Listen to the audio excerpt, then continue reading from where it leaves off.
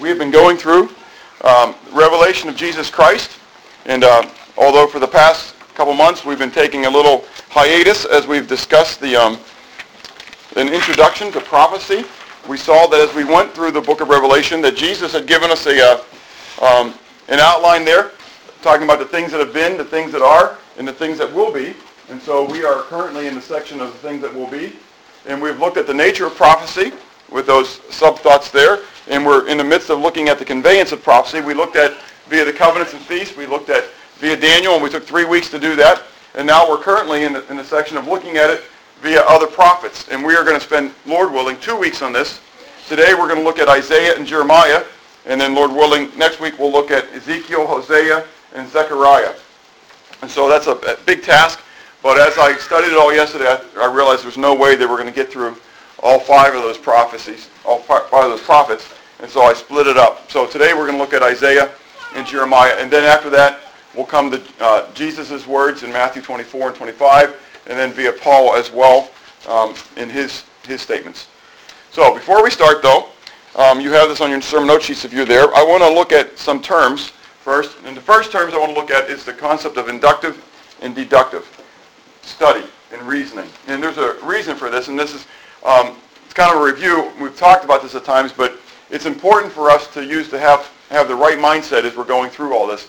Inductive reasoning, generally speaking, inductive reasoning goes from the example, while deductive goes from the rule to the example. And so with inductive, you're starting with an illustration, and you're building a rule from that, whereas deductive, you're starting with the rule, and you're going to find illustrations that go with that. Now, biblically speaking, when we talk about how we do that, inductive starts with a passage and determines a doctrine. In a sense, that's how we like to go. You're going to see it's more exegesis that we use and not inductive. Well, deductive starts with the doctrine and determines the scripture. Now, how does this look? When you study the Word of God, generally speaking, you're using an inductive approach. When you're teaching, you're generally using a deductive approach. Now, what does that mean? Well, that means that when I usually come and I teach on Sunday morning, or I teach Sunday school or whatever, I'm usually teaching you with a deductive approach. That means that I have already studied a passage. I already know what I want to say from it, right? And so I already have my points, and then I seek to bring out from the passage the points that go along with it. But the reality is that during the course of the week, I've used an inductive approach in going through the passage. Now, what I've been trying to do, sometimes successfully, sometimes not successfully, as we've gone through this introduction to prophecy, is to try to use an inductive approach. In other words, to go into this without any preconceived notions. Now, clearly, you have some, I have some, but the desire is that as we go through these passages, that we actually look at the passage, draw out our principles from the passage that we can apply later to a systematic doctrine of prophecy. Does that make sense? Or of end times. Okay? The other set of terms I want to look at is exegesis versus eisegesis. And they come from 2 Greek words, exegesis and eisegesis. And literally, exegesis means to lead out of, and eisegesis means lead into. So biblically, when we bring those into what we talk about, exegesis means that I extract ideas from the text that I'm examining, okay? So it's the extraction of meaning, okay? Whereas eisegesis, rather than taking meaning from the passage, I'm rather going to read into the passage what I actually already believe, okay? And sad thing is that many people, when they teach eisegetically rather than exegetically. They know what they want to tell people, and so they're going to try to find verses that sort of say what they want it to say. And so then they read into that passage what they want it to say. Sad to say, one of the places we see that a lot as well is in prophecy. We eisegese passages rather than exegete them. And so we know what we believe about the end times, and so therefore when we come to a passage, rather than struggling over it and trying to figure out how does this apply, and do I necessarily need to change what I believe, we try to bring it and fit it into the context of what I already believe. Does that make sense? So I want you to think about that as we go along, not just through these prophecies here, but as we get into the book of Revelation itself. Because I think that there is a lot of eisegesis that happened in there using a deductive approach rather than people who have inductively looked at the Word of God and then exegeted the meaning from it. Okay? So, not necessarily are any of these terms evil or wrong. It's just that they have their place, and we want to be more inductive and exegetical in the way we look at things. Does that make sense? Okay? Though we will use deduction and eisegesis at times. So we want to start this morning in these prophecies with the book of Isaiah, in Isaiah chapter 2. And so turn with me to Isaiah 2. None of the verses are going to be up here because we've got a lot of long passages. And I don't want everybody to get used to just looking at the screen rather than looking at the Word of God itself. And so turn to Isaiah chapter 2. We're going to look at the first 4 verses of Isaiah 2. And then with it, we're going to look at Micah chapter 4, verse 1 to 3. Okay? So beginning in Isaiah 2, beginning verse 1, says, "The word that Isaiah the son of Amos saw concerning Judah and Jerusalem. Now it shall come to pass in the latter days, the times of the end, that the mountain of the Lord's house, of Yahweh's house, shall be established on the top of the mountains, and shall be exalted above the hills, and all the nations shall flow to it. Many people shall come and say, Come, and let us go up to the mountain of Yahweh, to the house of the God of Jacob. He will teach us his ways, and we shall walk in his paths. For out of Zion shall go forth the law and the word of Yahweh from Jerusalem. He shall judge between the nations and rebuke many people. They shall beat their swords into plowshares, their spears into pruning hooks. Nation shall not lift up sword against nation, neither shall they learn war any more. O house of Jacob, come and let us walk in the light of Yahweh." Now, keep your finger in Isaiah, because we'll come back to it, but turn back to Micah, Isaiah, Jeremiah, Lamentations, Ezekiel, Daniel, Hosea, Joel, Amos, Obadiah, Jonah, Micah. Okay? Micah chapter 4, where we read almost a total reiteration of the exact same prophecy.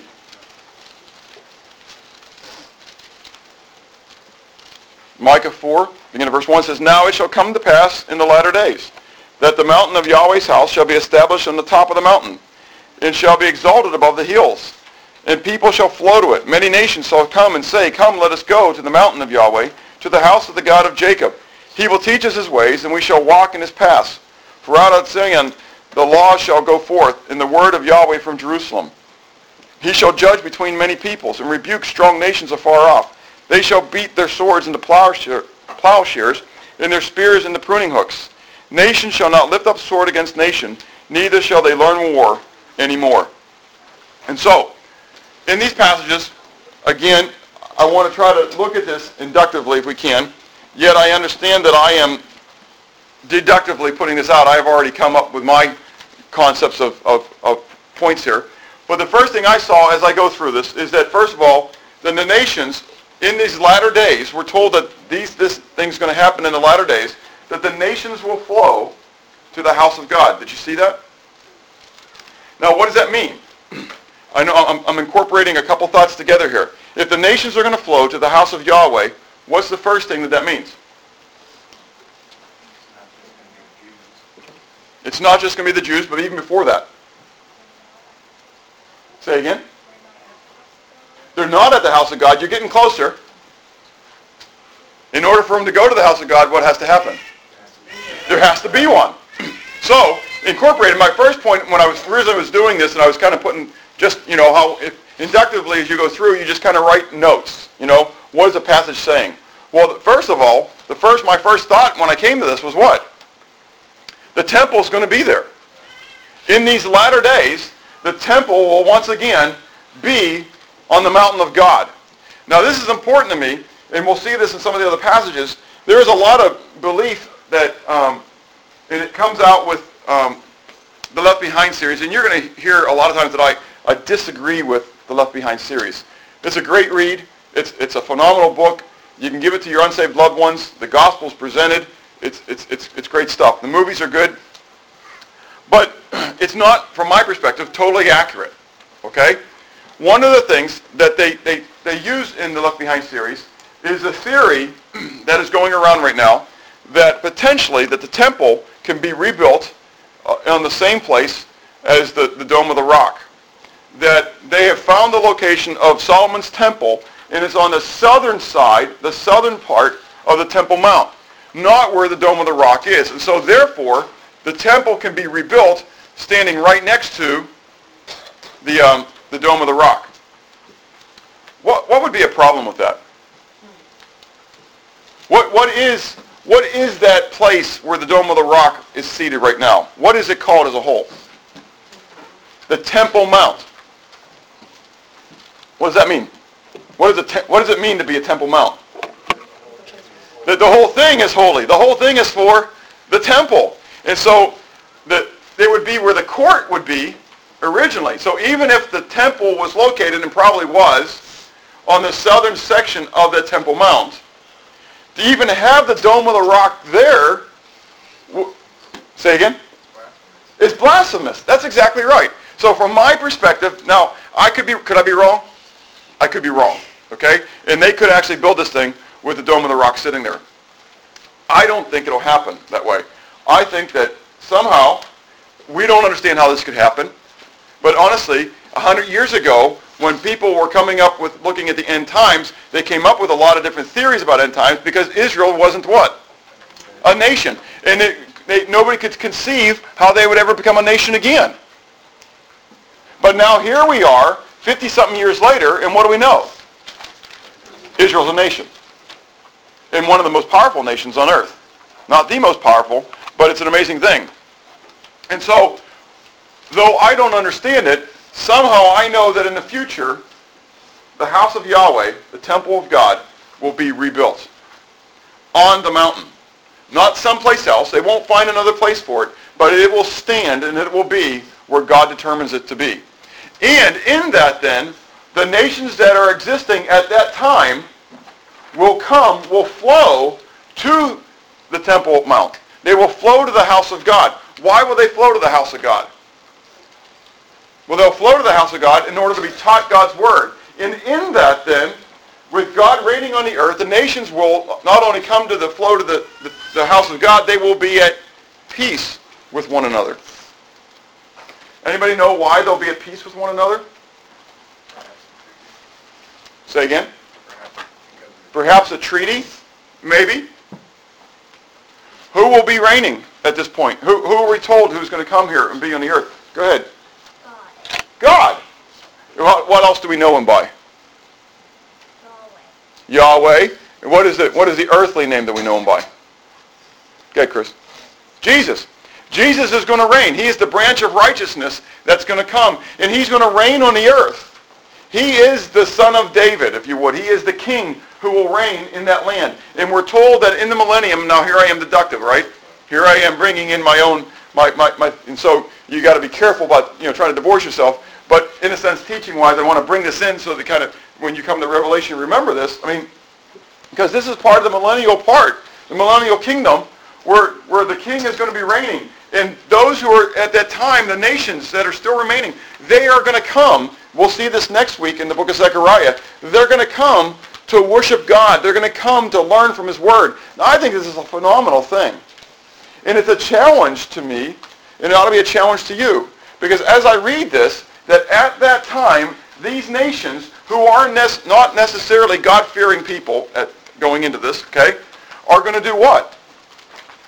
They're going to, first of all, come to God. They're going to seek his word to be taught, and they're going to be submissive to his word, being at peace with one another. They're going to beat their plowshare, their spears into plowshares, right? What about me today? If I know Jesus Christ is my Savior, if he is mine and I know him, right? What should be my great desire? What did David say in Psalm 63? It says, "O God, thou art my God. Early or earnestly will I seek thee. My soul thirsts for thee as in a dry and thirsty land." And where does he say that he'd rather spend his time than any other place? In the house of God. I ought to be like these nations, flowing to the house of God. How often? Every day. Every day. Now, I understand the temple physically isn't there right now. But you and I know, context of Scripture, where is the temple of God? In us. If you know Jesus Christ as your Savior, then you are the temple of God. God dwells within you. And you ought to have the desire then to be fed by the Word of God. That's why the nations are to be going to the physical temple, to be fed by God's Word, to be taught by His truth. I, if I know Him, ought to already be doing those things even now. I have to be at peace, what? With one another. Why are the nations going to be at peace with one another? Because of the presence of Jesus Christ. And so if God is present with me, do you get it? What should be encompassing my life? Peace. I have peace with God. I'm at peace with God. I have the peace of God. And therefore, because I have peace with God and peace of God, I can have peace with others. Okay? And so I want to encourage you in this as we go through this. So, what do we see prophetically then? We see that the nations are going to flow to the house of God, and nations will be at peace with one another. Turn back to chapter 34 and 35. You thought, boy, this message is going to go pretty quick. Now you know why, when we start saying chapter 34 and chapter 35, now you know why I decided to split this. And there was a part of me that honestly thought about doing this deductively. Even after I had wrote all that down, I thought, wow, 34 and 35, that's a lot of reading. That's a lot of listening. Maybe I ought to just tell you the points and trust that maybe you'll read it. Then I thought, no, which is more important, the Word of God or my deductive points about the Word of God? So, which is the answer? The Word of God. So, guess what we're going to do? We're going to read the Word of God, okay? You can stay seated, but I'm going to read chapter 34 and chapter 35. Don't snore too loudly if this gets too boring for you, but stay with me. Read along with me, okay? All right. It says, "Come near, you nations, to hear, and heed, you people. Let the earth hear, and all that is in it, the world and all things that come forth from it. For the indignation of Yahweh is against all nations, in his fury against all their armies. He has utterly destroyed them. He has given them over to the slaughter. Also their slain shall be thrown out. Their stench shall rise from the corpses, and the mountains shall be melted with their blood. All the host of heaven shall be dissolved, and the heavens shall be rolled up like a scroll. All their hosts shall fall down as a leaf falls from the vine, and as fruit falling from a fig tree. For my sword shall be bathed in heaven. Indeed it shall come down on Edom, and on the people of my curse for judgment. The sword of Yahweh is filled with blood. It is made overflowing with fatness, and the blood of lambs and goats, with the fat of the kidneys of rams. For Yahweh has a sacrifice in Bozrah, and a great slaughter in the land of Edom. The wild oxen shall come down with them, and the young bulls with the mighty bulls. Their land shall be soaked with blood, and their dust saturated with fatness. For it is the day of Yahweh's vengeance, the year of recompense for the cause of Zion. Its streams shall be turned into pitch, and its dust into brimstone. Its land shall become burning pitch. It shall not be quenched night or day. Its smoke shall ascend forever. From generation to generation it shall lie waste. No one shall pass through it forever and ever. But the pelican and the porcupine shall possess it. Also the owl and the raven shall dwell in it. And he shall stretch out over it the line of confusion and the stones of emptiness. They shall call its nobles to the kingdom, but none shall be there. And all its princes shall be nothing.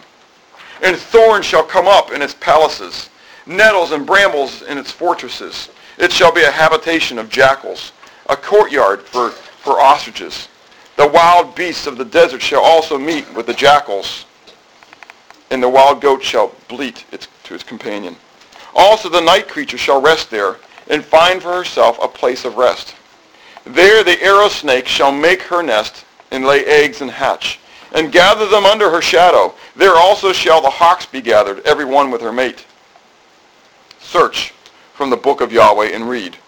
Not one of these shall fail. Not one shall lack her mate. For my mouth has commanded it, and his Spirit has gathered them. He has cast the lot for them, and his hand has divided it among them with a measuring line. They shall possess it forever. From generation to generation, they shall dwell in it. Before we move into 35, how would you summarize 34? Say again? Bleak. Bleak. Okay? Very bleak. What do you think's happening? What does God say is going to happen here? Tyre is going to go back to the wilderness. Why? Judgment. Judgment. The judgment of Yahweh will be on the nations.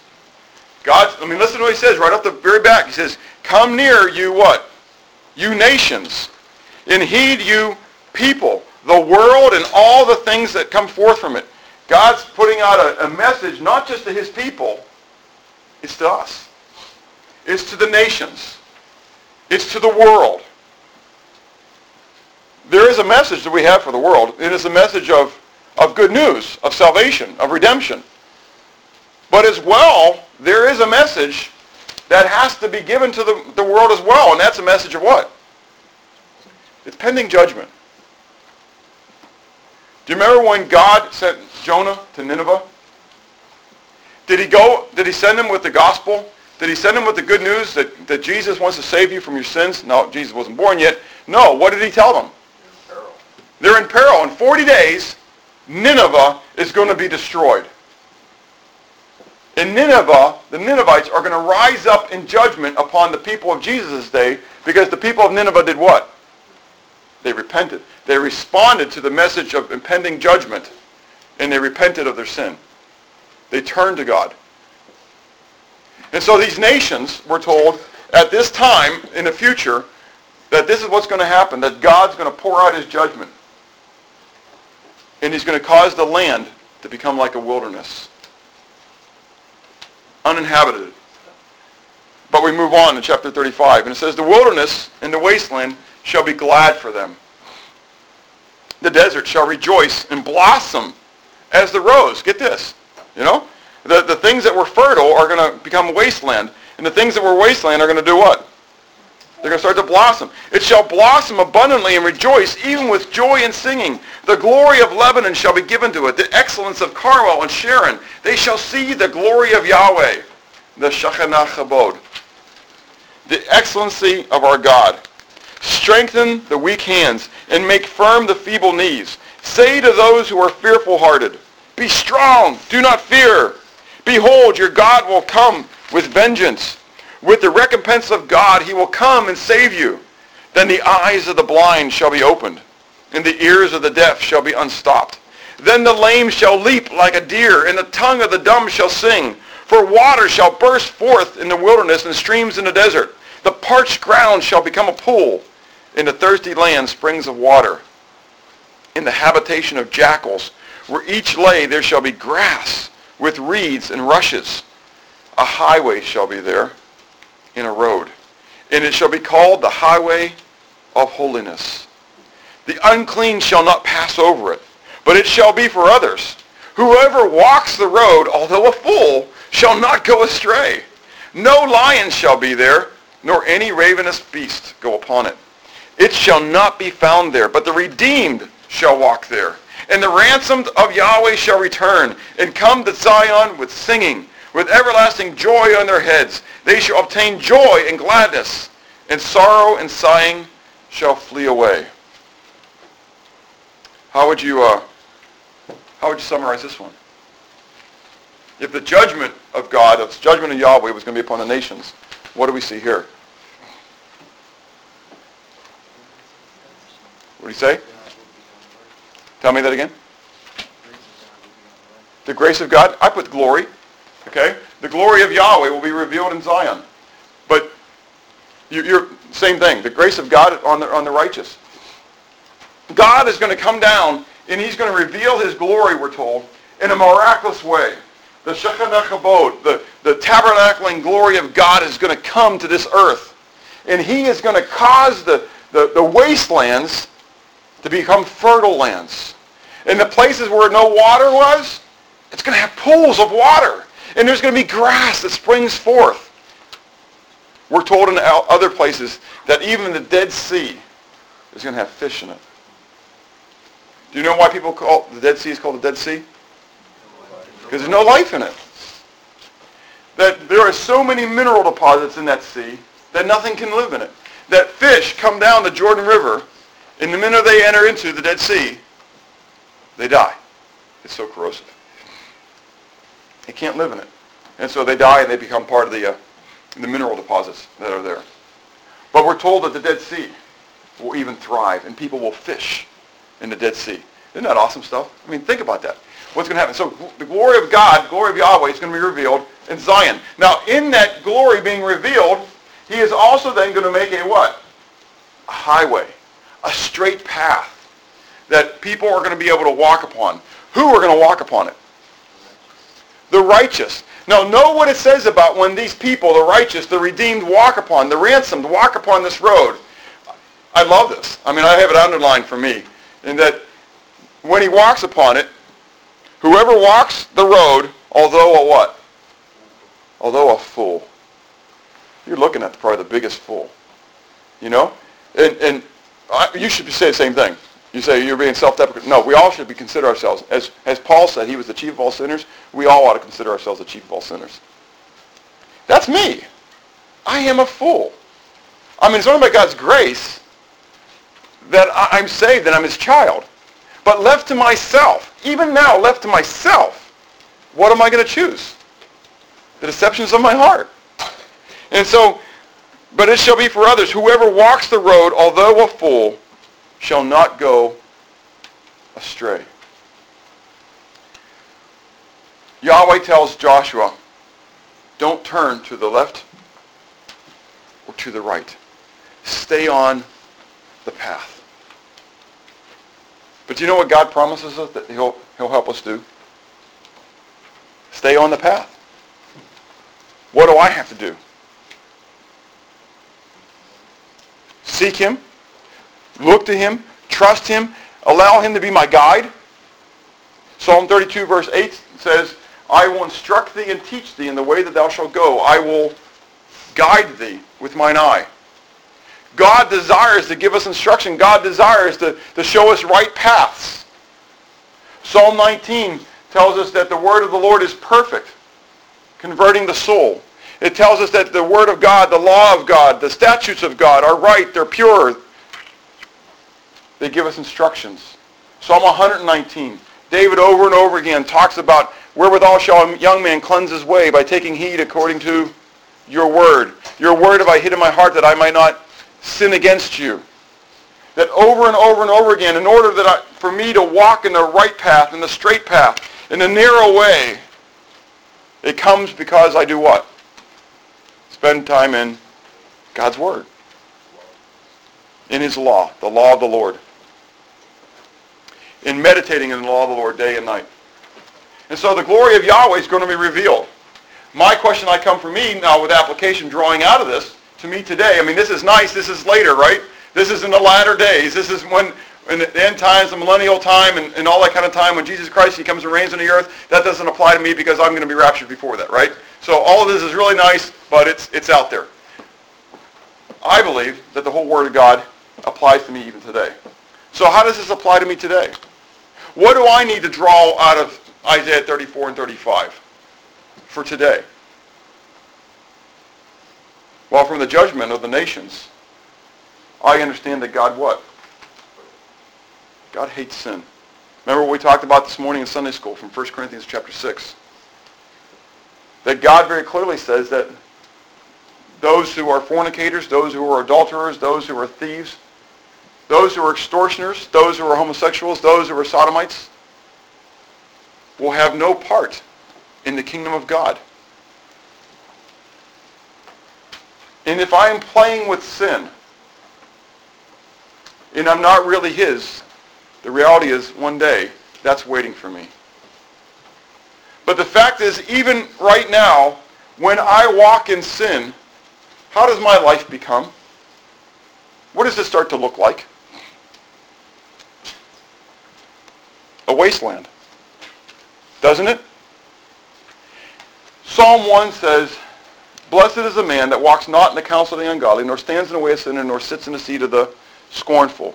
But his delight is in the law of the Lord, and in his law doth he meditate day and night. And because he does that, he shall be like a tree that is planted by the rivers of water, that brings forth its fruit in the season, and its leaf shall not wither, and whatsoever he does shall prosper. But the what? But the ungodly, or the unrighteous, or the ones who are not spending time in God's word, are not so. They are like the chaff which the wind drives away. They're all dried up. Do you get the picture that's there? That if I'm spending time in God's word, I'm going to be like the glory of Yahweh revealed in Zion. I'm going to be like those deserts that are all of a sudden bringing forth the vegetation. I'm going to be like a tree that is planted by the rivers of water. And so even when there's drought all around me, there's fruit hanging from my tree.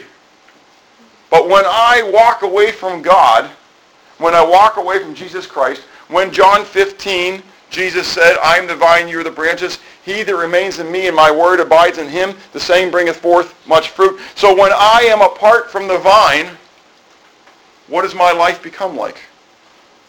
Fruitless and looking like a wasteland. And so, what does your life look like right now? Are you fruitful for Jesus? For the kingdom? Or are you a wasteland? Is it kind of a desert right now? If you're feeling like it's out there and you have no direction, like the kind of the guy's in the middle of the desert and doesn't know where he's going to turn, maybe it's that you need to turn back to Yahweh. You need to turn back to Christ and get back on the highway of holiness rather than the highway of hell. Years ago, I sang that song with great delight. That, AC/DC. I'm on the highway to hell. And I was. But praise God, through Jesus Christ, I'm now what? I'm on the highway of holiness. Praise the Lord for that. So, Jeremiah 23. Let's turn there. Let's look to the prophet of Jeremiah.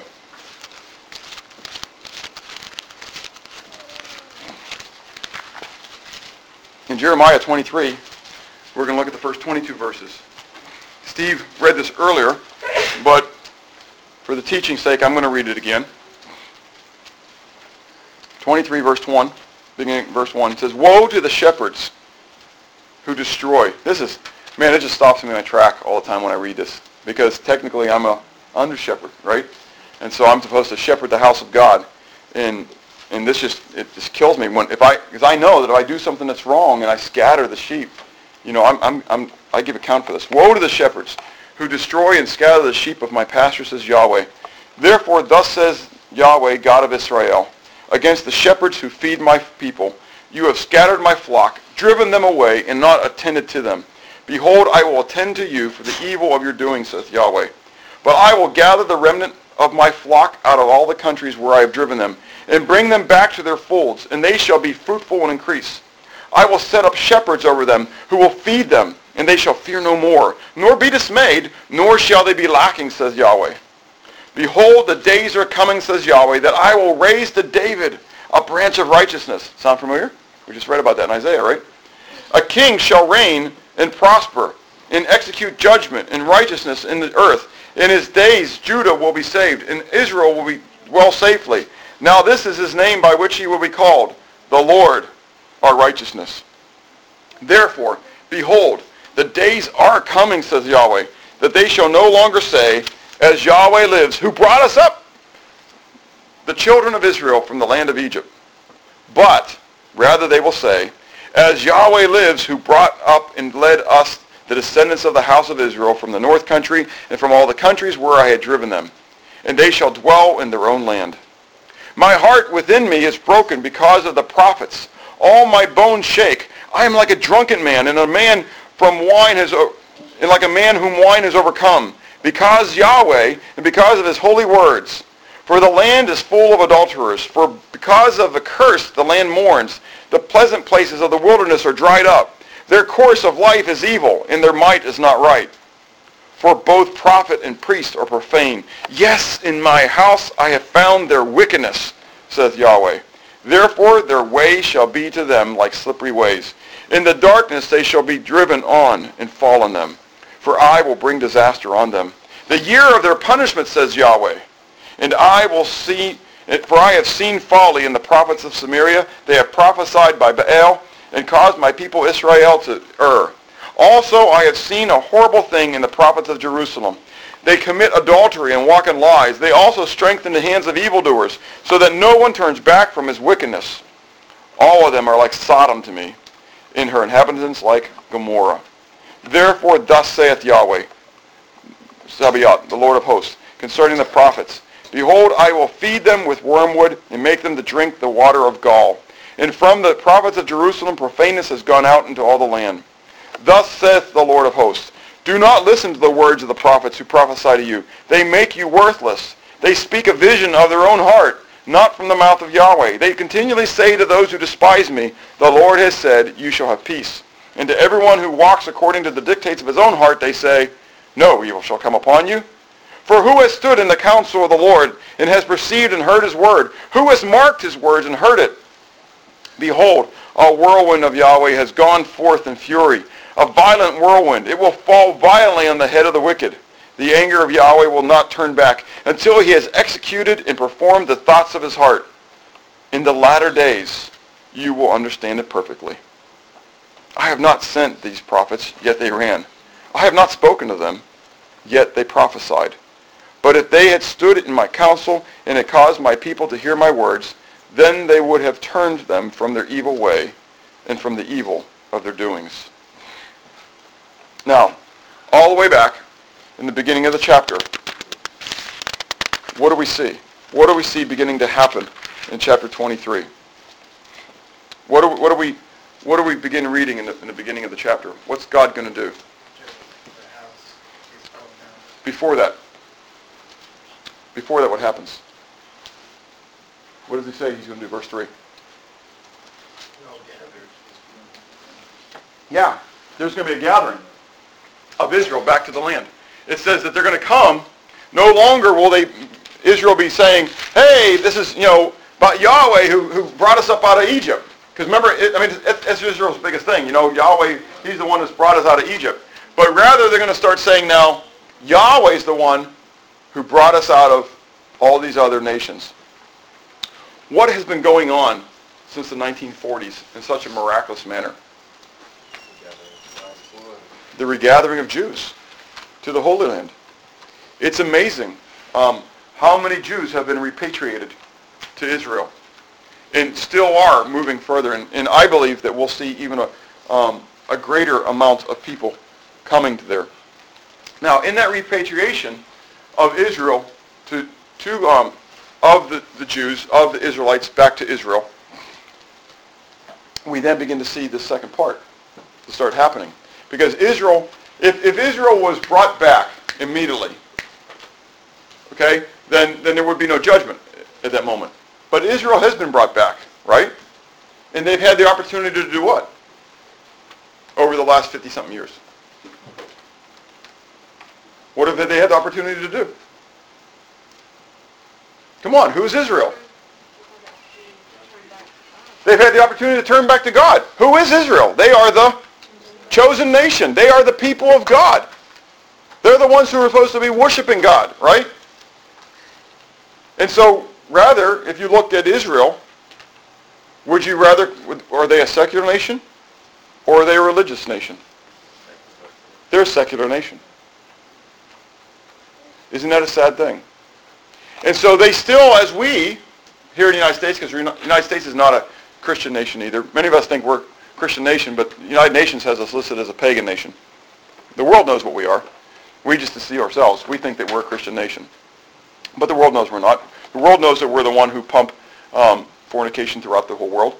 I mean, who's the one that's pushing abortion and pornography throughout the world? It's the United States. We need to get off our high horse and understand who we really are. Okay? We are a pagan nation that is leading the world into a bunch of fornication and adultery. But Israel is a secular nation as well. They are not one right now that is turned to the Lord.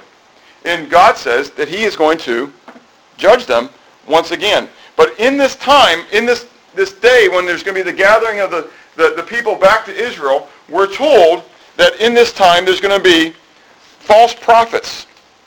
There are going to be prophets that come who God says, I didn't what? I didn't send them. I didn't tell them to speak for me. But they're going to do what? They're going to go anyway. There's going to be all these people who are going to speak. Now, this is important. Think about it, especially when we come to Jesus. We know, right, from Matthew 24, if you don't know this, you'll hear this in about 2 weeks, Lord willing. And that is that Jesus says that in that last days there are going to be many false prophets. There are going to be many antichrists, people who say that they are anointed ones and they're not. The word Christ doesn't mean a savior. What Christ means in the Greek is anointed ones. Messiah is the word for anointed one. And so I find it very interesting that there are many people today who claim to be prophets or claim to have a special anointing. And God says very clearly, all the way back, even in the days of Jeremiah, that in the latter days, in the end times, these are things that are going to be indicative of our day. There will be all these false prophets. My neighbor just told, who was it? Was it Matt or who? Matt? Where you at? He was telling you? He's starting to stock up for the next year because a prophet told him that it was happening. Someone just told me just the other day, a week ago, that that judgment is going to be poured out beginning in October, September, October, during the fall feast. God's going to start pouring out judgment again. And I think, folks, where are we getting all these prophecies from? Do you know over the last 20 years how many prophecies of judgment have come? Now, I'm not the prophet who's going to be declaring to you peace, okay? I'm declaring to you judgment to come. I mean, you got to understand it's coming. But I'm not going to tell you it's tomorrow. I don't know when it's going to be. And I'm not telling you to live in fear. What I'm telling you is to know Jesus Christ, because if you know Jesus Christ as your Savior, there's no reason to live in fear. Does that make sense? Even though I may go through some of the persecution, though I may go through some of the trials and the tribulations, be of good cheer. What?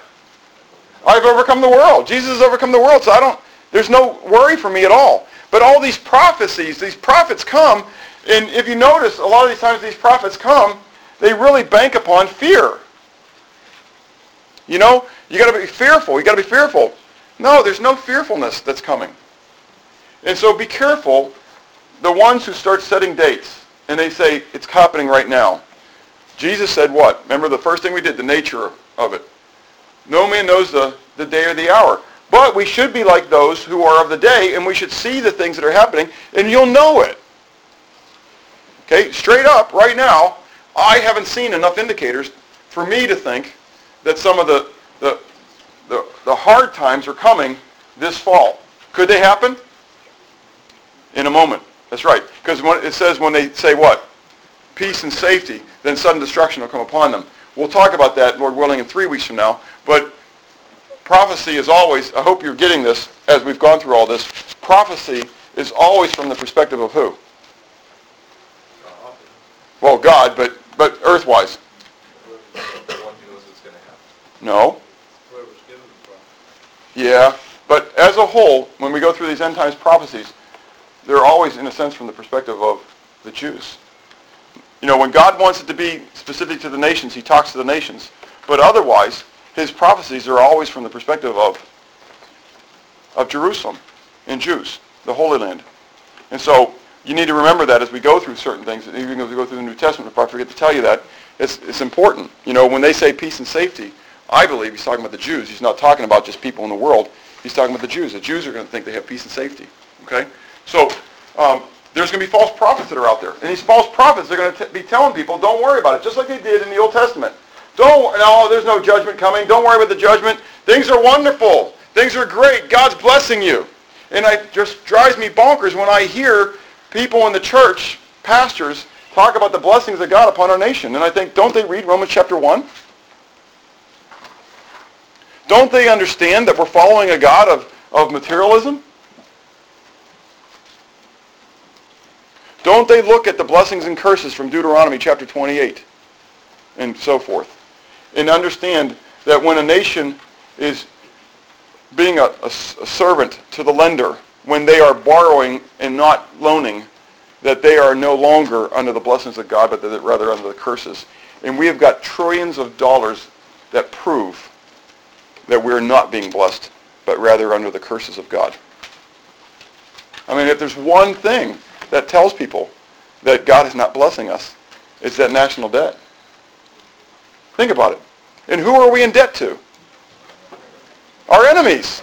Our enemies. We're in debt to our enemies. We're borrowing from our enemies. Go back and read Deuteronomy 28 in that area about the blessings and curses upon a nation when they serve God and when they don't serve God.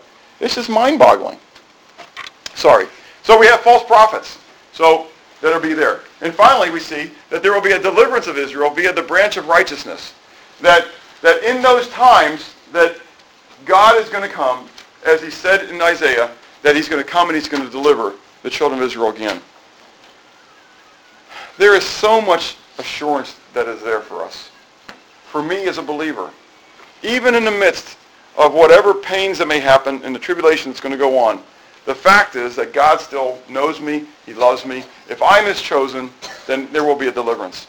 And just as there will for the children of Israel. We know from Romans chapter 11, Paul says, in one day, all Israel will be saved. All Israel will be saved. Now that's mind-boggling too. Because many people look at Israel and they say, Israel? That country? Do you know what they're doing? Do you know the atrocities? And I say, do you know what we do? Do you know our atrocities? Is not the grace of God greater than our atrocities? Is not the plan of God? Sure. It is. Let's move on to our last passage this morning. Jeremiah chapter 30.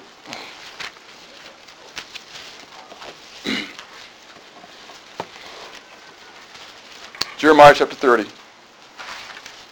This is the word that came to Jeremiah from Yahweh, saying, Thus speaks Yahweh, God of Israel, saying, Write in a book for yourself all the words that I have spoken to you. For behold, the days are coming, saith the Lord, that I will bring back from captivity my people Israel and Judah, says Yahweh, and I will cause them to return to the land that I gave to their fathers, and they shall possess it. Now these are the words that Yahweh spoke concerning Israel and Judah. For thus saith Yahweh, We have heard a voice of trembling, of fear and not of peace. Ask now and see whether a man is ever in labor with a child. So why do I see every man with his hand on his loins like a woman in labor, and all faces turn pale? Do you love the picture, guys? Alas, for that day is great, so that none is like it. And it is the time of Jacob's trouble, and he shall be saved out of it. For it shall come to pass in that day, saith Yahweh Shabbaoth, the Lord of hosts, that I will break his yoke from your neck, and will burst your bonds. Foreigners shall no more enslave them, but they shall serve the Lord their God, and David their king, whom I will raise up for them. Therefore do not fear, O my servant Jacob, saith Yahweh, nor be dismayed, O Israel. For behold, I will save you from afar, and your seed from the land of their captivity. Jacob shall return, have rest and be quiet, and no one shall make him afraid. For I am with you, saith Yahweh, to save you. Though I make a full end of all the nations where I have scattered you, yet I will not make a complete end of you. But I will correct you in justice, and will not let you go altogether unpunished. For thus saith the Lord, Your affliction is incurable, your wound is severe. There is no one to plead your cause, that you may be bound up. You have no healing medicines. All your lovers have forgotten you. They do not seek you. For I have wounded with you with the wound of an enemy, with the chastisement of a cruel one, for the multitudes of your iniquities, because your sins have increased. Why do you cry about your affliction? Your sorrow is incurable, because of the multitude of your iniquities, because your sins have increased. I have done these things to you. Therefore, all those who devour you shall be devoured, and all your adversaries, every one of them, shall go into captivity. Those who plunder you shall become plundered, and all who prey upon you I will make a prey. For I will restore health to you and heal you of your wounds, saith the Yahweh, because they called you an outcast, saying, This is Zion, no one seeks her.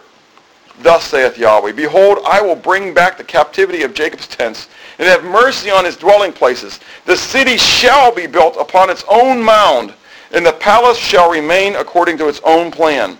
Then out of them shall proceed thanksgiving, and the voice of those who make merry. I will multiply them, and they shall not diminish. I will glorify them, and they shall not be small. Their children also shall be as before, and their congregation shall be established before me. And I will punish all who oppress them. Their nobles shall be from among them, and their governor shall come from their midst. Then I will cause him to draw near, and he shall approach me. For who is this who pledged his heart to approach me, saith Yahweh? You shall be my people, and I will be your God. Behold, the whirlwind of Yahweh goes before with fury, a continuing whirlwind. It will fall violently on the head of the wicked. The fierce anger of Yahweh will not return until he has done it, and until he has performed the intents of his heart. In the latter days, you will consider or know it. Now, did you note in chapter 23 and verse 30, or in chapter 30, how many statements were about the same? But you note the final statement there about in the latter days? We talked about this a little bit from Daniel chapter 12. That in the latter days you will what? You'll understand. In the latter times, you'll understand it. Though right now, you can't get a grasp on how this is all going to happen. In the latter days, you'll get it. Because it'll start to happen. It'll start to unfold, and you'll start to understand it all. Well, here in chapter 30, what's the first thing we see? It's the same thing we saw in chapter 23. There's going to be a what? A regathering of Israel back to the land. God is going to bring his children back from the countries of the north, from the countries of the west, from the east, from the south. They're going to come back into the land. And as they do, there's going to be a great judgment upon Israel. God's going to regather his people, and he's going to chastise them like a loving father. He says, I'm not going to allow your sins to go unpunished. There ought to be a challenge to you and me in that as well. If you're walking in sin and you don't think that God's going to do anything about it, you're sadly mistaken. If you are his child, now understand the if. If you're his child. If you're not his child, he's going to let you go on. But if you're his child, he's not going to let you walk in sin. He is going to discipline you. He's going to chastise you. And so if you're walking in sin and there is no chastisement of the Lord, guess what? More than likely, you're not his. But if you, like a child to their parent, continue to rebel against the chastisement, what's going to happen? The chastisement has to get greater and greater. Okay? So God says that there will be great judgment on Israel in order to wake them up. And then finally, there's going to be a great restoration. That God himself will bring the restoration. That Jesus Christ is going to come. We know that. We're reading that back into it. But we know that Jesus Christ is going to come. And he's going to bring this great restoration. He's going to bring this great redemption to Israel. And so all Israel will be saved. Behold, the whirlwind of Yahweh goes forth with fury. But that fury ultimately will turn from his people, because judgment starts in the house of God and will be turned to the nations. So questions. What's your view of biblical prophecy? Do they line up with the Scripture? As we've been going through these things, what you think is going to happen in the future, is it consistent with what God says is going to be happening in the future? I understand, and hopefully you do too as well, and that is that we are influenced by a lot of the teachings that we hear from the world. And I find it very interesting that right now there is a lot of stuff floating out there on the internet, in the newspapers, and everything else, talking about the end times. So, is what you believe lining up with Scripture? Secondly, what's your view of Israel? Again, is it consistent with what Scripture teaches? So many times I hear people talking about Israel disparagingly, and that there's no way. And they forget who they are in Christ Jesus and what God has saved us from and what God is able to do. God has said that Israel is his chosen, and one day all Israel will be saved. Do you believe it or not? Do you believe that Israel is a nation right now because God had declared it was going to happen? Do you believe that Israel is a nation right now because God is going to start working his plan through them once again in the near future? going to happen. God says so. And finally, how would God describe your life in relationship to him? As we looked and we saw Israel needing to be chastised, as we saw Israel being referred to as an adulteress, looking after other gods, and God having to come and chastise, how would God describe your life, Israel? Are you walking after him? Are you seeking him? Or are you seeking after the things of this world? Are you living a life of a wasteland?